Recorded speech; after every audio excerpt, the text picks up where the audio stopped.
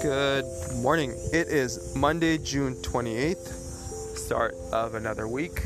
I know for some it's actually a short week because July 1st is around the corner, so you get figured out a way. Some people have figured out a way to take the day before and the day after off. So, that could also mean that it's going to be a bit more tougher week because you have to finish off all those things before you finish your work week, right? So, whatever works.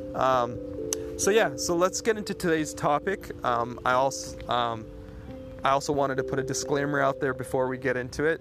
I'm not a doctor. I'm just some guy off the internet. Do what works for you, right?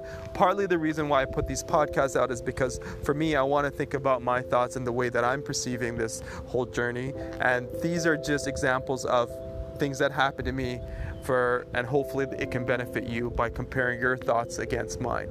I'm not telling you to stop doing something. I'm not telling you to start doing anything. It's just my views on this topic, okay? And I can talk about this freely on a podcast without anyone stopping me and telling me their views, etc. It's just my views, and if it stimulates thoughts for you, do it, right? Because you need a comparison, and you always need a comparison to do certain things, right? So, okay. So the topic that I wanted to get into was actually alcohol and drugs. Okay, so let's start with alcohol. Okay, my journey with alcohol, I was introduced to alcohol at the age of 18 or 19. I know now that's probably seen as a late in the game because a lot of teenagers are getting access to this stuff earlier on in their lives, right?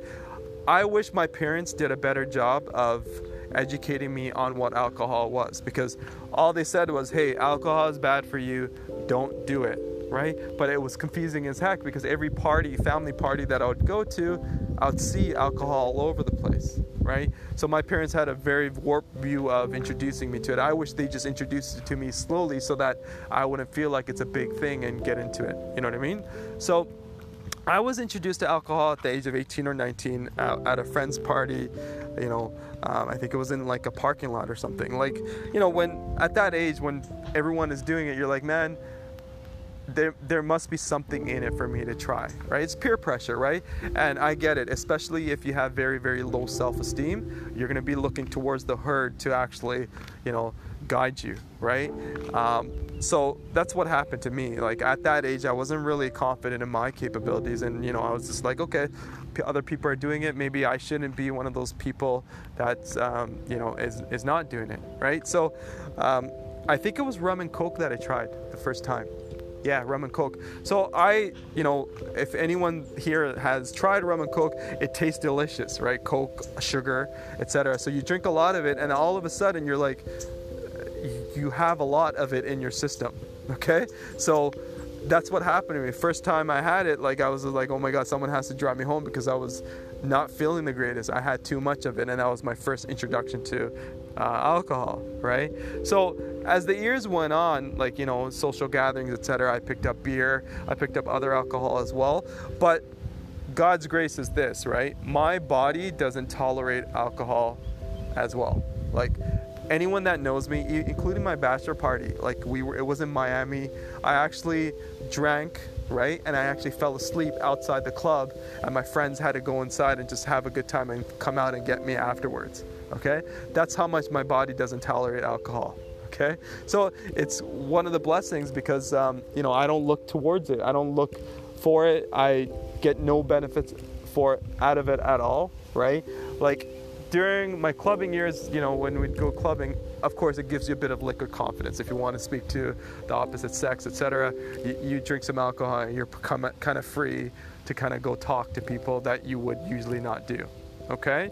So I personally don't do it because at one point in my life, I went to get a physical, and the doctor told me I had something called fatty liver.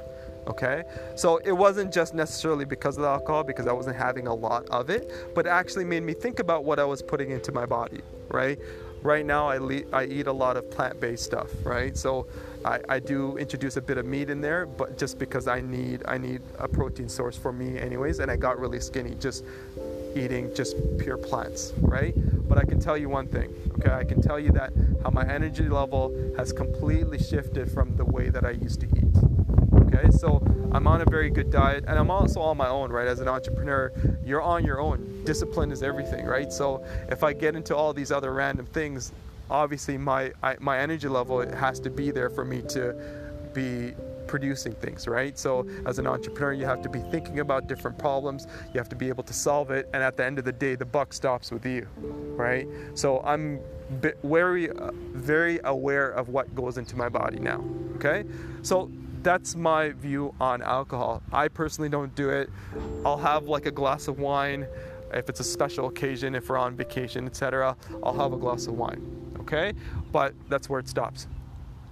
Okay, part 2, marijuana, okay? So I'm in Canada. Marijuana shops have opened up all over the place, okay? It's become rampant. Like, I see it all over, right?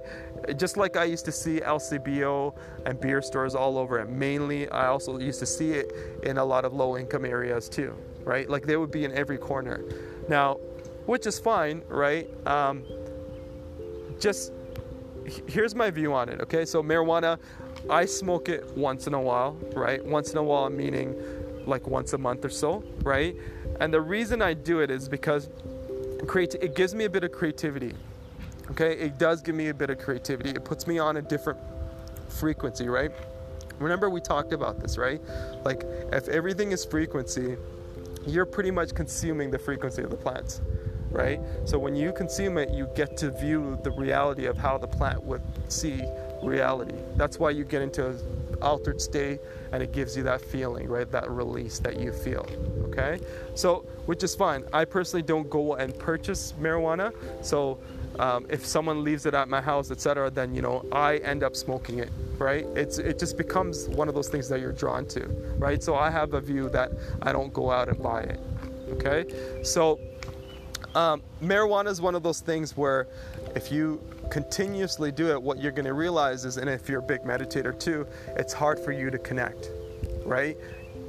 You're not able to focus as much on connecting to spirit, right? So therefore, I know that I can't do that on a regular basis, okay? And then you got to also understand, right? Like, if the kingdom of heaven is within you, right?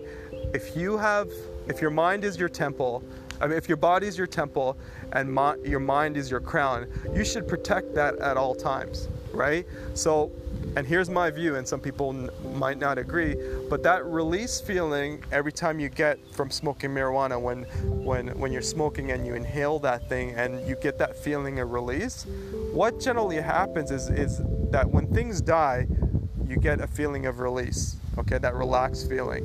And I'm pretty much convinced that that release feeling is your brain cells dying, okay? So the way that, you know, obviously your body, etc., rejuvenates, etc., so, you know, take this with a grain of salt, but like, you have to consider what really happens to you when you're smoking all these substances, right? It's not the immediate effect, it's the compound effect, right? I personally know a lot of long-term people that smoke weed. I'm not going to get into the details of it because I don't want to be too judgmental, but they're not themselves, right? They get into, you know, a lot of things, like they start forgetting things, or they have some temper issues, etc. So like, I personally have noticed this from people that have been doing this over a long time. And it's, once again, it's the compound effect, right? You do it once, your body's like, okay, he's doing it temporarily, etc., and then it rejuvenates itself. But if you're doing it every day, then you know that it's become a dependency, right? Like for me, I'm dependent on coffee. I love coffee. I'm not even gonna start like figuring out ways to overcome it, etc., because for me it's just one vice I go to. I have like a cup or two a day, and that's it, right? So, but that's just the extent of that, right? But if you're doing something on a regular basis, you have to think, okay, why are you dependent on that, right? Like, I meet clients, I get it, like I really do get it, because like I met some clients that had cancer, right? And they overcame that, and the one way they were able to overcome that is that they actually smoked marijuana to numb their pain, right? So that's fine, right? Like, you know, obviously everything is someone else's, like, it could be interpreted in different ways. If you need that stuff for those purposes, then do it. But what I'm trying to say is that if you're doing it on a regular basis, personally for me, it doesn't connect me to the spirit. It doesn't connect me to God. So therefore I stopped doing it, right? And I'll have it once in a while, etc. If I meet a friend that smokes marijuana, etc., I'll smoke like on a monthly basis. But if I'm doing it on a regular basis, it defeats the purpose, right? They say that everything's a teacher, including marijuana. And if you're going back to it over and over again, that means that you're not learning the lesson, right? That's the way I see it. Okay, so hopefully that gives you a view of how I see these things. But I'm also a very practical person, and I also understand human nature. I do invest in some of these stocks, right? People that produce Bacardi, etc. Because I understand, like, I really do understand human nature, right? I know that people want to have a good time, and when they want to have a good time, the first thing that they do is go towards alcohol. Okay, so if you really start the process of meditation, what you're going to start seeing is that you can emulate different frequencies. You can get into a really, really happy state, gamma frequency, really easily, and you're able to train your mind to get there, right? So therefore, I no longer need these things because I'm always connected. It's a different way of perceiving the world. It's a different way of being for me now, right? I never get depressed. I'm always connected. I'm always looking forward to the next thing, and I'm not dependent on anything. For me, that's a very, very good way of living my life anyways, right? So those are my views. I would love to hear your views. I'm pretty sure you have a different interpretation of it, right? Some people smoke not sativa, indica to go to sleep because it makes them go to sleep, right? So, but and that works for some, right? So I would love to hear your views on it.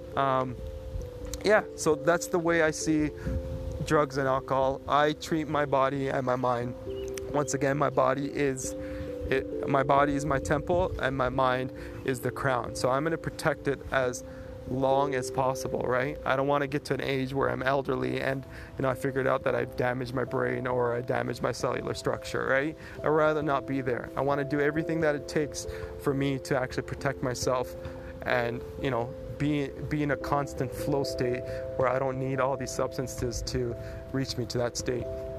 Okay, perfect. So it's about 12 minutes and 26 seconds. I can talk about this topic forever, but these are just my views on alcohol and marijuana.